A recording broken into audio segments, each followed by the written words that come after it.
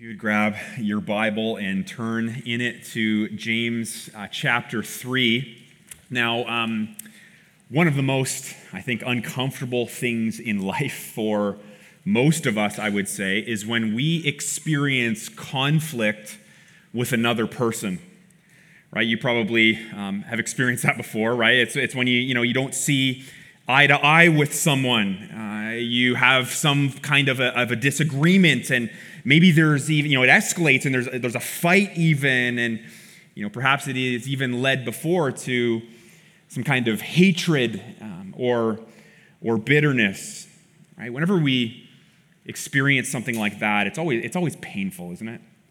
It can be so awkward and confusing and disappointing as well. Now, on one hand, trying desperately to avoid all relational conflict and discord in this life, that's a losing battle, right? Trying to just stay away from it as best as possible and never going near any of it, because the truth is, on this side of eternity, in a sin-tainted world in which we all live, we will come up against it from time to time, right? It's unavoidable. That being said, let's be honest here. Sometimes we ourselves cause or contribute to conflict because of our own spiritual immaturity. Have you ever sensed that before in your life where, you pressed too hard and you expressed anger and it was unrighteous anger, or you carved somebody up, or you were mean or cruel? We can play a part in this sometimes, or we can make a problem worse. And it comes down to the fact that it's because we don't really know how to handle ourselves properly, right? We don't know how to handle our own sinful hearts and our own flesh that just wants to sin and wants to lash out and wants to cause problems. It's those sinful attitudes that we have and our words, right? We just talked last week about the tongue and how the tongue is a fire and how it can cause and wreak havoc. Our actions, these are all things that we just don't quite handle well, right? Sometimes we're the problem when there's conflict, and maybe we don't even really realize it. It's amazing how quick we are in our minds and in our hearts to automatically assume that person's in the wrong, right? But maybe the reality is we are, and we just can't quite see it.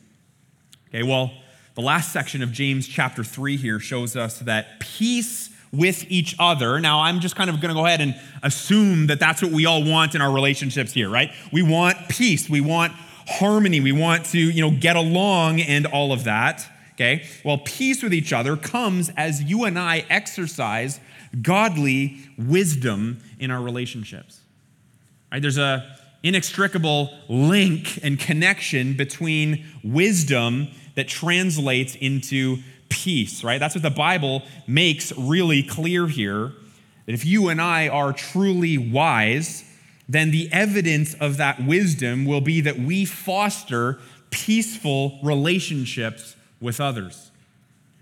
Okay? This is true.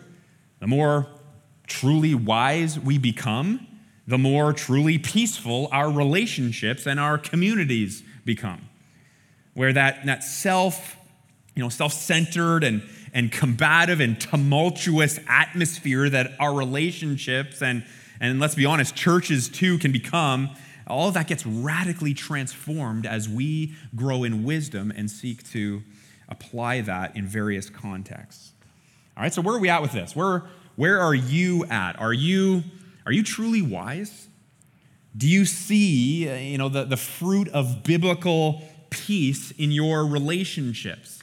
I don't mean like ignoring problems and pretending they're not there and sweeping things under the rug and calling that peace. I mean true biblical peace. Are you a biblical peacemaker?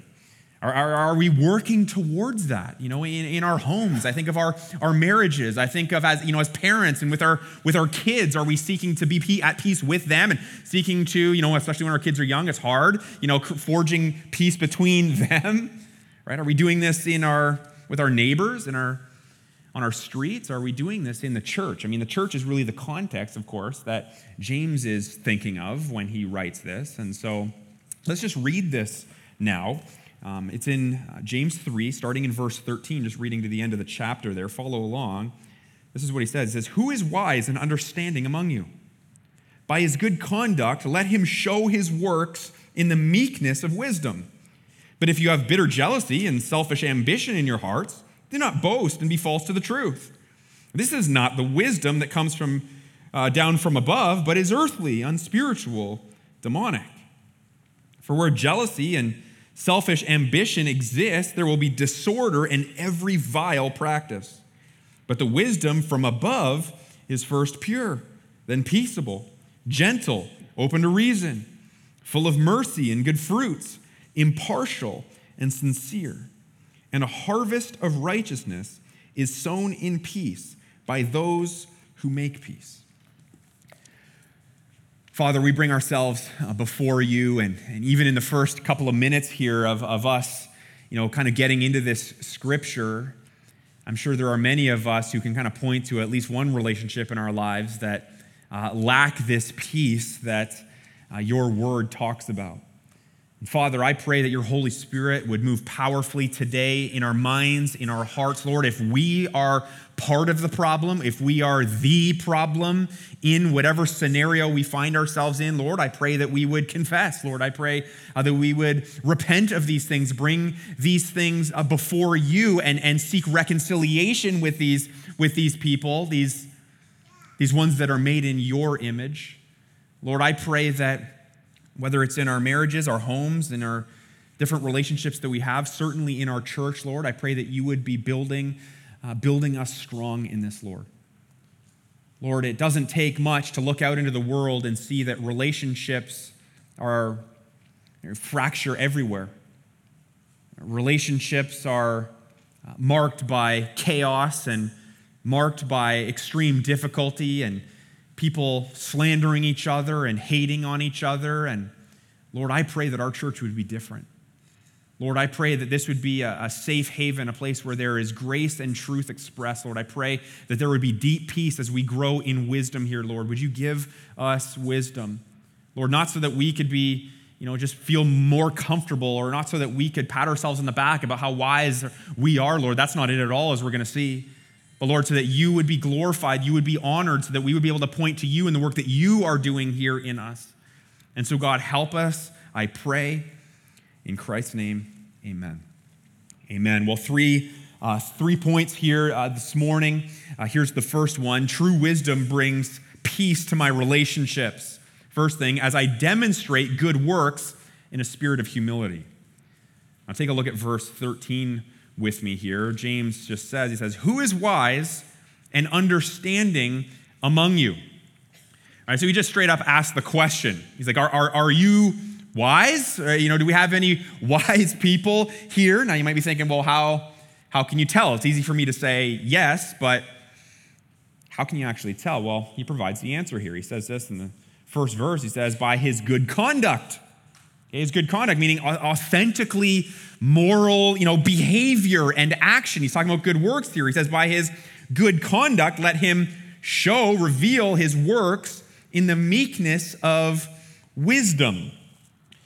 Now, we're no strangers to this. Important to James, really all along through this letter, is that if we're going to claim to be Christ followers, we better genuinely act like it, right? If we say we're Christians, but we actually act the opposite, it suggests that we're not truly saved, right? And so James, we know this. He just kind of goes after it, right? He's a real no-nonsense kind of guy. He's a real straight shooter, right? He's just like, put your money where your mouth is.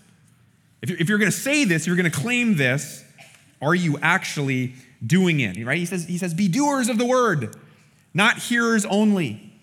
It is not okay, it is not even good to just, sit under teaching or read the Bible if we're not actually living it out. He says, just a couple weeks ago, we looked at faith without works is dead. Right? If your faith isn't developing works that are consistent with your faith claim, you don't have faith. You have a dead faith. And so he says this type of thing over and over. And here again, he continues down this line here when he asks, who is wise and understanding among you?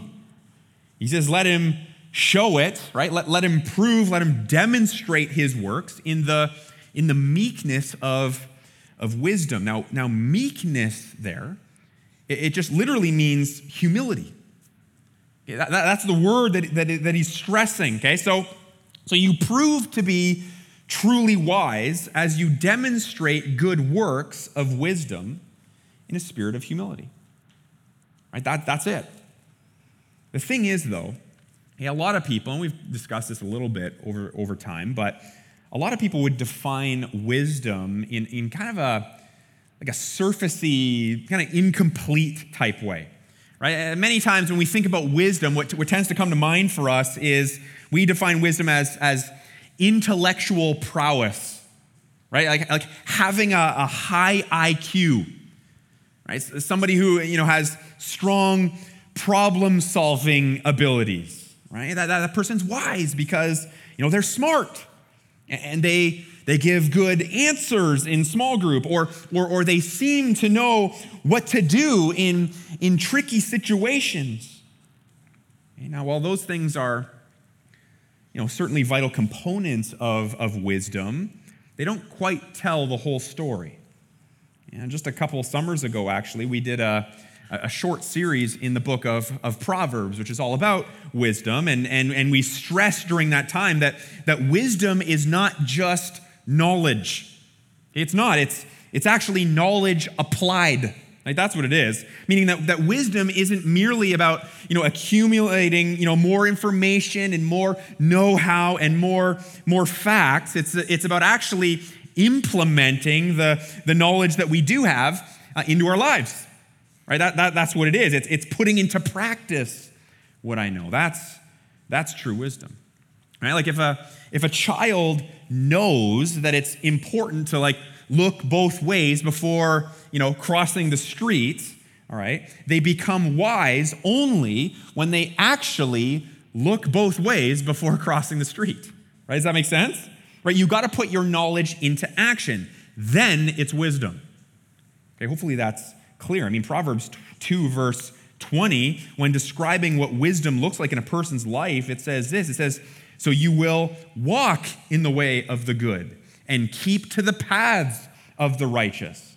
Okay, so you won't just know the way of the good or the paths of the righteous. You'll actually walk that way, right? You'll keep to those paths. Okay, likewise here, James is saying that if you're wise, you'll show it. Right? You'll show it, and namely through your works of humble wisdom. Okay, so for yourself, as you kind of assess whether or not you have this true wisdom, this wisdom from above, James calls it, and you think about that in the context of your various relationships, okay, you'll know that you're legitimately wise if you're actually demonstrating good works towards others in a spirit of humility. Okay, so listen, are you wise and understanding in that you reveal a heart of humble service to others, knowing that Christ came to humbly serve you? Where the gospel has so gripped your heart in such a way that it, you see the humility of Christ, and you think about Philippians chapter 2, and you're like, that's the humility I want to express, in my, good works, in my godly action, specifically in this case, through wisdom. When someone seeks you out for wisdom and counsel in your life, do you give them biblical guidance that you're actually following yourself? Right? Do you do that? As you experience friction, let's say, in your relationships, again, you can't avoid all of it, have you learned to kind of properly handle yourself in such a way where you're able to express a growing meekness or humility as the temperature of those of those conflicts starts to rise, right? As the intensity of that starts to get ratcheted up, are you able to handle yourself in a godly, humble, wise way? Or do you tend to let your flesh take over? And do you use the biblical knowledge that you've acquired as a weapon to deliver truth harshly and angrily or arrogantly? Right? Never a struggle in marriage at all, right? What about this verse? Right? And you come at them, right? Is that what we're doing? As we do that, and again, that kind of that harsh, angry, arrogant kind of mentality, it just destroys peace, doesn't it? Between you and that other person. If that's you, then really, I mean, the hard word here is that we have to consider that maybe we're just not as humble or as wise as we thought. Right? There's work to be done there, right? It's a work of repentance that's needed. Right? And that's really our go-to move here. As you're kind of thinking about even your last week and the words that you expressed and your action, as you're thinking about the wisdom and the humility or lack thereof in those circumstances and situations, really just you bring that to God. Just say, listen, that I got work to do here, Lord. Would you transform me? Would you make me new? Would you forgive me of my sin? Listen, I would even challenge you, encourage you, go talk to the person and repent before them. Ask for their forgiveness in all of this. Right? You notice that's always the go-to move. When we sense weakness, we throw ourselves at the foot of the cross. Lord, would you continue to transform me and make me new? It's not about trying to improve yourself and make yourself more wise. It's about the Lord doing that work in you by grace. Let's keep going here. Second thing. True wisdom brings peace to my relationships rather than relational chaos generated by pride. Verse 14, we start to see this. Look what he says. He says, but if you have bitter jealousy, some translations there say envy. That's a good word too. If you have bitter jealousy and selfish ambition in your hearts, notice where the problem resides there. It's always a heart problem, right? If you have this residing in your hearts, do not boast, he says. Boasting means what we think it means. It means to take pride in, right? To put too much overconfidence in. He says, do not be boast and be false to the truth. Okay? The idea that James is getting at is, again, you can't claim to possess true, biblical, godly wisdom, which again has humility baked right into its DNA, if you're actually, expressing and displaying the opposite of humility, which of course is pride. Right? It's bitter jealousy, as he says, bitter jealousy towards others' abilities. Do you have that going on? Maybe it's selfish ambition in the sense that you just want to elevate yourself over that person and you want to, look good. Maybe it's boasting, right? We're just using the words right out of the text here. Boasting about, how wise you are, how much knowledge you've accumulated. James says, listen, if you're boasting about any of this stuff, if you've got this going on, you're being false to the truth. This is a lie. You're not wise at all. Not truly. If anything, it's actually a false wisdom. And so what James is doing here is actually showing us, if you want to look at it this way, two kinds of wisdom in this passage. True wisdom versus false wisdom. That false wisdom there, he's just describing in these verses that we're looking at here. And he continues in verse 15. Take a look. He says, this is not the wisdom that comes down from above, so from God, but is earthly. It's unspiritual. It's demonic. Now, you got to appreciate just the punchiness of James in his language, right? He's so strong in that. He's like, I'm not going to soft pedal this for you.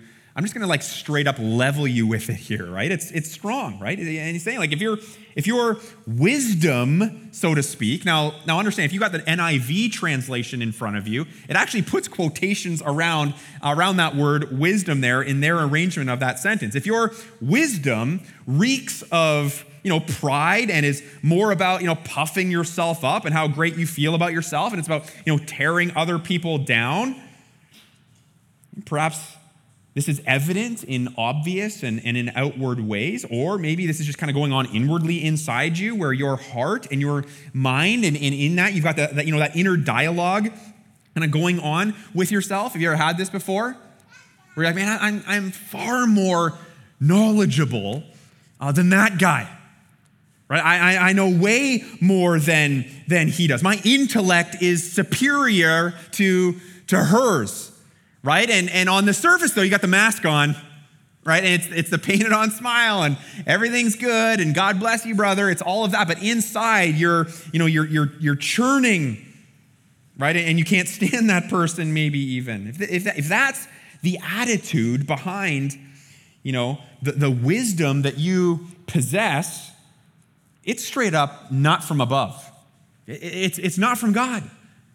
Stop labeling it that way. Again, notice how James, in the language that he uses here, he just kind of gets progressively more intense as he uses those three words. He says it's not from above. If it's not from above, what you got going on is it's earthly, right? It's of this world. It's not from the Lord. And then he kind of strengthens these. It's unspiritual. Stop thinking you're super spiritual with the knowledge that you have, when it's really just connected to pride and all of that. And then he goes even further. He says it's actually demonic. It's from Satan. It's similar to what we looked at last week in verse 6 when he says there that if we don't watch our mouths, our tongues are set on fire by hell. Right? Do not be deceived into thinking that just because you've been a Christian for a long time, because you've got an impressive bookshelf at home, or you've been given certain smarts or abilities or gifts from God, and maybe it's that you're good with words, and people, kind of seek your advice and your opinions, and maybe even somewhat look up to you. Don't assume that, therefore, you're a picture of true godly wisdom. You might actually be the opposite. I may be thinking, well, okay, how do I know? How do I know this? How can I tell? Okay, well, we're going to go through these things. We got 8 signs here that I have false wisdom. Okay, 8 signs that the wisdom I have is not godly, it's not biblical, it's earthly, it's unspiritual, it's demonic. Again, these things aren't outwardly obvious necessarily. You may be kind of hiding these things and pressing these things down, and it may not be something that's obvious to other people. It might be more than you realize it is, but they can definitely be swirling around in our hearts and in our minds and occupying our thoughts, and we're expressing them under the pretense of that being true wisdom. All right, so what's the first sign? We're going to go pretty quickly through this. You can jot these down or snap a picture of the screen with your phone if you want. Here's the first one. I play the comparison game. Right? False wisdom, if that's what you've got, you play the comparison game. I think that kind of comes naturally out of the idea of bitter jealousy that we see right there in the text. Right? And maybe if that's for you, as someone talks in small group, you're assessing them, and you're assessing their wisdom, and you're assessing what they know, and really you're assessing yourself compared to them. And you're constantly saying, well, okay, I think I'm a little above them because I seem to know more. I've been in the game a little bit longer, or they're above me, and so now I'm below them. But for you, there's like this desire, this sinful kind of ambition, selfish ambition, desire to want to one-up them, right? And that's what happens in the comparison game there. That's false wisdom. It's not godly wisdom. Here's the second one. Sign that I have false wisdom. I'm insecure when God uses others. Right? When you see someone grow in the church, you see the Lord use somebody powerfully, how does that make you feel instinctively? Are you like, man, that's amazing? Right? I've heard their story, and it's just so amazing to see what the Lord has done in their life and how He's poured grace out on them, and they had some dark days, and now look what God's done. This is amazing. Or when you see the Lord use somebody in your life, do you automatically feel insecure about all of that? And you kind of look down on them, and I want to be the wise one, and I wish it was me that said that clever line in that conversation. Right? You can play the comparison game. You can be insecure when the Lord uses others. The third one, Sign that I've false wisdom. I've mastered the humble brag. Right? People do this sometimes, and it's where you kind of carefully, you've learned how to do it, but you kind of carefully, somewhat subtly, but it's there, coming from your heart, kind of show off just how wise you really are. Right? Talking about it, and just people often come and talk to me, and they just always ask me to kind of help them work through their issues. Glory to God, though. Right? It's the humble brag, right? And really we do it because we want to impress people. We want people to think that we're wise. We want people to think that we're sharp and that we're godly and all. That's not true wisdom. You see that? It's a false wisdom. Fourth sign that I have false wisdom, I desire power, prestige, glory, and just to look good. Again, there's some connection between all of these here, certainly, and trying to pull them apart a little bit, but again, this is selfish ambition that James talks about. Right? I try to show off how wise I am because I want positions of power. Right? I want to be in a place where people respect me. I want to be in positions of leadership, and so I'm going to position myself, a certain way and say the right thing to the right people and show my wisdom so that they, give me glory, so they make me feel good about myself, so that people respect me, so that I look good to them. It's selfish. It's not true wisdom. Fifth one, sign I have false wisdom, is I just can't turn off that critical spirit. I can't turn it off. Some of us are kind of wired this way, right? And you walk into a room and you spot like everything that's wrong, right? And it served you really well, maybe in business or in the workforce, and you just have that critical eye, and it can be so good, it can be so helpful, and it can be great. I've noticed though that when it comes to in the church, that critical spirit is really hard for people to rein in. People have a hard time growing in this area. People that can't turn off the critical spirit are mostly, constantly seeing the negative in things. And they're just compelled because they don't have the maturity really they got to critique. Right? I got to tell somebody I'm not happy about this. I've got to tell somebody this isn't good, and they've done that to you. And what they do is they kind of carry themselves as people who have all the answers. Right? I know a thing or two. I've got the solutions here, but it just lacks humility. Right? And there's no true godly wisdom in that. It's false. Sixth one here, I tend to push people away. Right? When you've got false wisdom, people ultimately begin to distance themselves from you, and perhaps it's because you're kind of boasting. Maybe it's this more subtle, humble brag style of things, but they just kind of realize this guy thinks he's all that. He's got a fat head, right? Why would I want to, connect with that? Why would I want to build a relationship there? They just come across as a know-it-all all the time with the things that they know, but are they even living it? Right? And so you end up pushing people away intentionally or unintentionally if you have false wisdom. Seventh one, the last three are really connected here. But I have few, if any, close relationships. Right? If we have true wisdom, we're looking to build peace with people and deep relationships and encourage one another and grow in Christ together, and we desire a strength in our community there. So if you claim to be wise, but you have few, if any, relationships, guess what? You're not that wise. You're not. Because in your wisdom that you think you have, you've somewhat maybe become like an elitist. And, I don't need these people. They're a little or sometimes a lot beneath me. And so you carry yourself as hot stuff, thinking that you know it all again, but you don't have any real close relationships. Last thing here, I leave a trail of damaged relationships behind me. Right? And this is often because, people who, again, it's like I said, it's all connected to all the eight of these things are kind of connected to each other. But sometimes it's, a critical spirit and kind of a boasting, and you push people away, and over time there just develops this pattern of of damaged relationships. There's just bodies strewn about all behind you, and you keep, moving forward. It's their problem. It's their fault. They couldn't hack it. No, listen, you're harsh, man.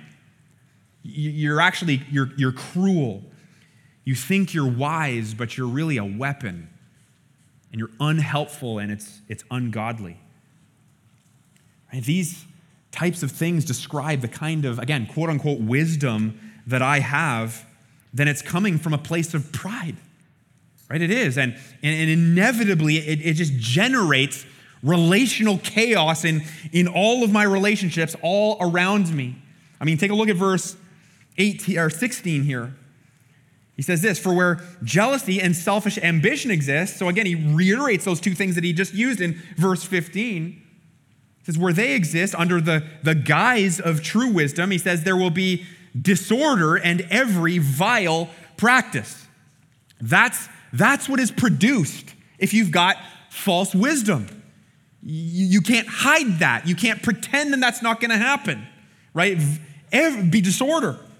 All kinds of issues. I think sometimes, though, we believe that, if we've got some of that, pride-driven, kind of false wisdom brewing in our hearts, maybe you start to sense that, and you know that it's not great. Sometimes, though, we think we can control it. It's not that big of a deal. I've got other things that I need to work on, or other people have it worse than I do, and so we think that we can control this or manage it and kind of keep it hidden maybe. This isn't going to affect me. It's certainly not going to affect any other person. Listen, that's so foolish. You can't control pride in this area any more than you control it in any other area. Who we actually are always leaks out of us at some point. Probably more often than we realize. If we're truly wise people, our relationships, again, will be marked by peace, right? And if we've got false wisdom going on, though, be disorder and, again, every vile practice, chaos, right? Relational discord, conflict, problems, right? In our families. I mean, I won't get people to raise their hands, but how many of us have, complicated family relationships because of this kind of thing? Probably all of us. Right? The church. Right? Chaos kills churches. I've seen it happen. Some of you have seen it happen as well. Right? Christ is committed to the holiness and the health and the vitality of the church. Are we committed to that? Listen, as I kind of preach this passage here, I do so because it just happens to be next up, right? We believe in for the most part, our steady diet is just, picking a book of the Bible and preaching through it, verse by verse. And we do that so that we kind of get an idea over time of the entire counsel of God's word, right? We want to know what he says. We don't want to skip over areas that are challenging and tricky and all of that. I mean, we do some other kinds of series as well that are a little bit more topical because those can be helpful, but those are more rare than this. Now, I just happen to be preaching a passage about this, but I can only imagine that some people are like, oh man, he's thinking about somebody right now. Right? Someone's causing chaos, and maybe this is just a passive-aggressive way of using God's word as a weapon to slay somebody. That's not it. Actually, I would honestly say that I think as our church, when I think about our church, I think we got a pretty good thing kind of going on here. Pretty good thing happening in terms of the health of our relationships and in general and the culture that we're trying to build here. Now, we're sinful people, right? So it's not perfect. No one's saying that. And I believe there's work to be done in growing in love for each other and the peace that we want to see exist throughout all of us here and the depth of all of that and the heart for each other. We want to grow in all of that. I think we're doing well. I think it's important that you hear that from your pastor. I'm not like, these are the worst people ever and they just need to be hammered, right? That's not what I'm saying. But I also know that things can really get out of hand in this area that we're talking about here if we're not diligent and we're not careful. So listen, even if things are, pretty good or even great today, in a week or two, in a month, in a couple of years, it could be a tire fire, right? If we're not careful, if we, start to get kind of, a little bit proud of how great we're doing, listen, that's a recipe for, a sinking ship. That's a recipe for problems. I believe that God's word is timely, even though, this specific message was put on the preaching calendar, a long time ago. I would imagine that there are some people here today that need to hear this, right? Because you've got this boasting, this false pride kind of swirling under the surface. And maybe it's even kind of bubbling up in a way that, listen, it's only going to cause relational chaos for you and the rest of us here. So if this is you, allow the conviction of the Holy Spirit, again, to lead you to repentance and deeper, committed, focused prayer about these things and more humility. We're like, I got to bring this to the Lord, right? This is not okay that I'm sensing this going on in my heart, and I need to bring this before Him because I don't want to do damage to the community that God is building here, right? By grace, don't allow your pride to just generate problems in our church. Because God is working to create the exact opposite of that, right? He's working to generate peace among us. So again, we must take these things so seriously. Let's keep going here. Last thing. True wisdom brings peace to my relationships, leading to a harmonious and flourishing community.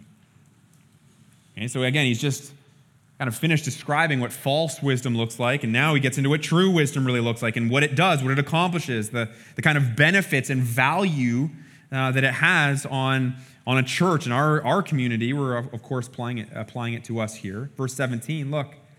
He says, but the wisdom from above, so again, from God, again, he's talking about true wisdom, is first pure. Right? It's innocent. It's blameless. Okay, so he says first pure, then peaceable, which is again kind of the theme throughout this here. It's peace loving. If you're truly wise, you will love peace. True wisdom from above is gentle, he says. Right? It's not harsh. You're not trying to win an argument. You're not trying to look better and put somebody down and show how smart and wise you are. No, you're gentle. That's what true wisdom creates. True wisdom is open to reason, he says, where you're willing to defer in conversations and you want to hear the person out and you're even submissive to them in the ways that you can be. Wisdom that's from above he says, is full of mercy, right? Mercy and good fruits. Says that it's impartial. He talked about that a lot, actually, in the first 13 verses of chapter 2. It's talking about no favoritism. If you show favoritism and you like certain people over and above another person or certain people, you're not wise. Right? It's impartial. It says there that it's sincere. It's real. You're not faking it. You're not putting on a show. It's not hypocritical. People with true wisdom from above are stable in their character. They're not flip-flopping all over the place. They're not showing themselves to be, wise, and they kind of look godly to one person, but to another person, they're kind of flaky or they're sinful and they're all over the place. No, you're sincere. There's consistency in your character. You're trustworthy. Each of these words describe what a wise person's relationships will be characterized. If you put these, this all together, what you really see here is that as we demonstrate true works of wisdom, it creates harmonious relationships with each other. I mean, I think that's fairly straightforward. And I don't know about you, but I want that so badly for us. Right? I would love us to be a church that is just so healthy. People walk in and like, wow, there's something amazing that's going on here, and there's a healthy community here. Man, I want that. Now, verse 18, final verse, he says, and a harvest, okay, so think crop, Okay, crops, fruits, right? A harvest of righteousness is sown in peace by those who make peace. Okay, so this is literally to say here that those who are peacemakers will yield a crop of abundant righteousness. That's pretty cool, right? Where our community is not only harmonious and that we love each other well, but also flourishes in greater and greater holiness and righteousness, which just means God gets more and more glory through us. Okay, sign me up for that. Now listen, though. I understand that some of us here have been through difficult church situations before, right? And you've seen the ugly side of how Christians behave, how Christians treat each other, and that can infect a church culture and cause major problems. Okay? Or perhaps you've even caused some of that ugliness yourself. And through that experience, kind of regardless of what your involvement might be, perhaps you've even lost hope as to this harmonious, flourishing community even being possible at all. Right? For you've gotten kind of jaded through all of it, and you're like, I've been to a few churches in my day, and they all seem to be the same, and they all seem to be a problem here. And you're like, I just want to go to a church where it's like it resembles something like a little less than World War II. Like I'd be real happy if it was just that. Maybe that's more where your head is at here today. But listen, harmonious, flourishing, peaceful, godly wisdom, that is what God is working to create here. He is. I love the promise of God that He will build His church. He will do it. He builds true wisdom into each of us. And as He does that will, as His Spirit works, as He moves by grace, that will foster peaceful, God-honoring relationships. Will you get on board with that? I guess is a really good question. Are you willing to commit to that? Are you willing to put the hard work into that? Are you willing to humble yourself in that? I read somewhere just a short time ago that everyone wants a healthy, harmonious, peaceful church until we're held accountable for it. We all want to grow in wisdom. We all want our small groups to be the best. But as soon as we're kind of held to a high standard of humbling ourselves and putting in the hard work and working through our sin and being gracious with others who sin against us, then we're like, no, I'm out. Right? So I think there's a strong challenge here to us. Are we willing to submit ourselves before God and even the fear that you might have in all of that? Especially if you just come out of a bad situation. You're like, I don't know if I can trust, and I don't know if this whole kind of thing is even possible, Pastor. It takes a lot of prayer, doesn't it? It takes a lot of the Lord. It takes a lot of crying out to Him for all of this. But this is absolutely what He wants to build here. I believe that's what He is doing. It's what we're going to continue to work towards as a church. We invite you to join us in that. It's not just an elder board or pastors or a staff or certain leaders that make that happen. It's literally everybody in a chair here. We all work in this together. So will we do it? Will we get on board? Will we let God do it in us and through us?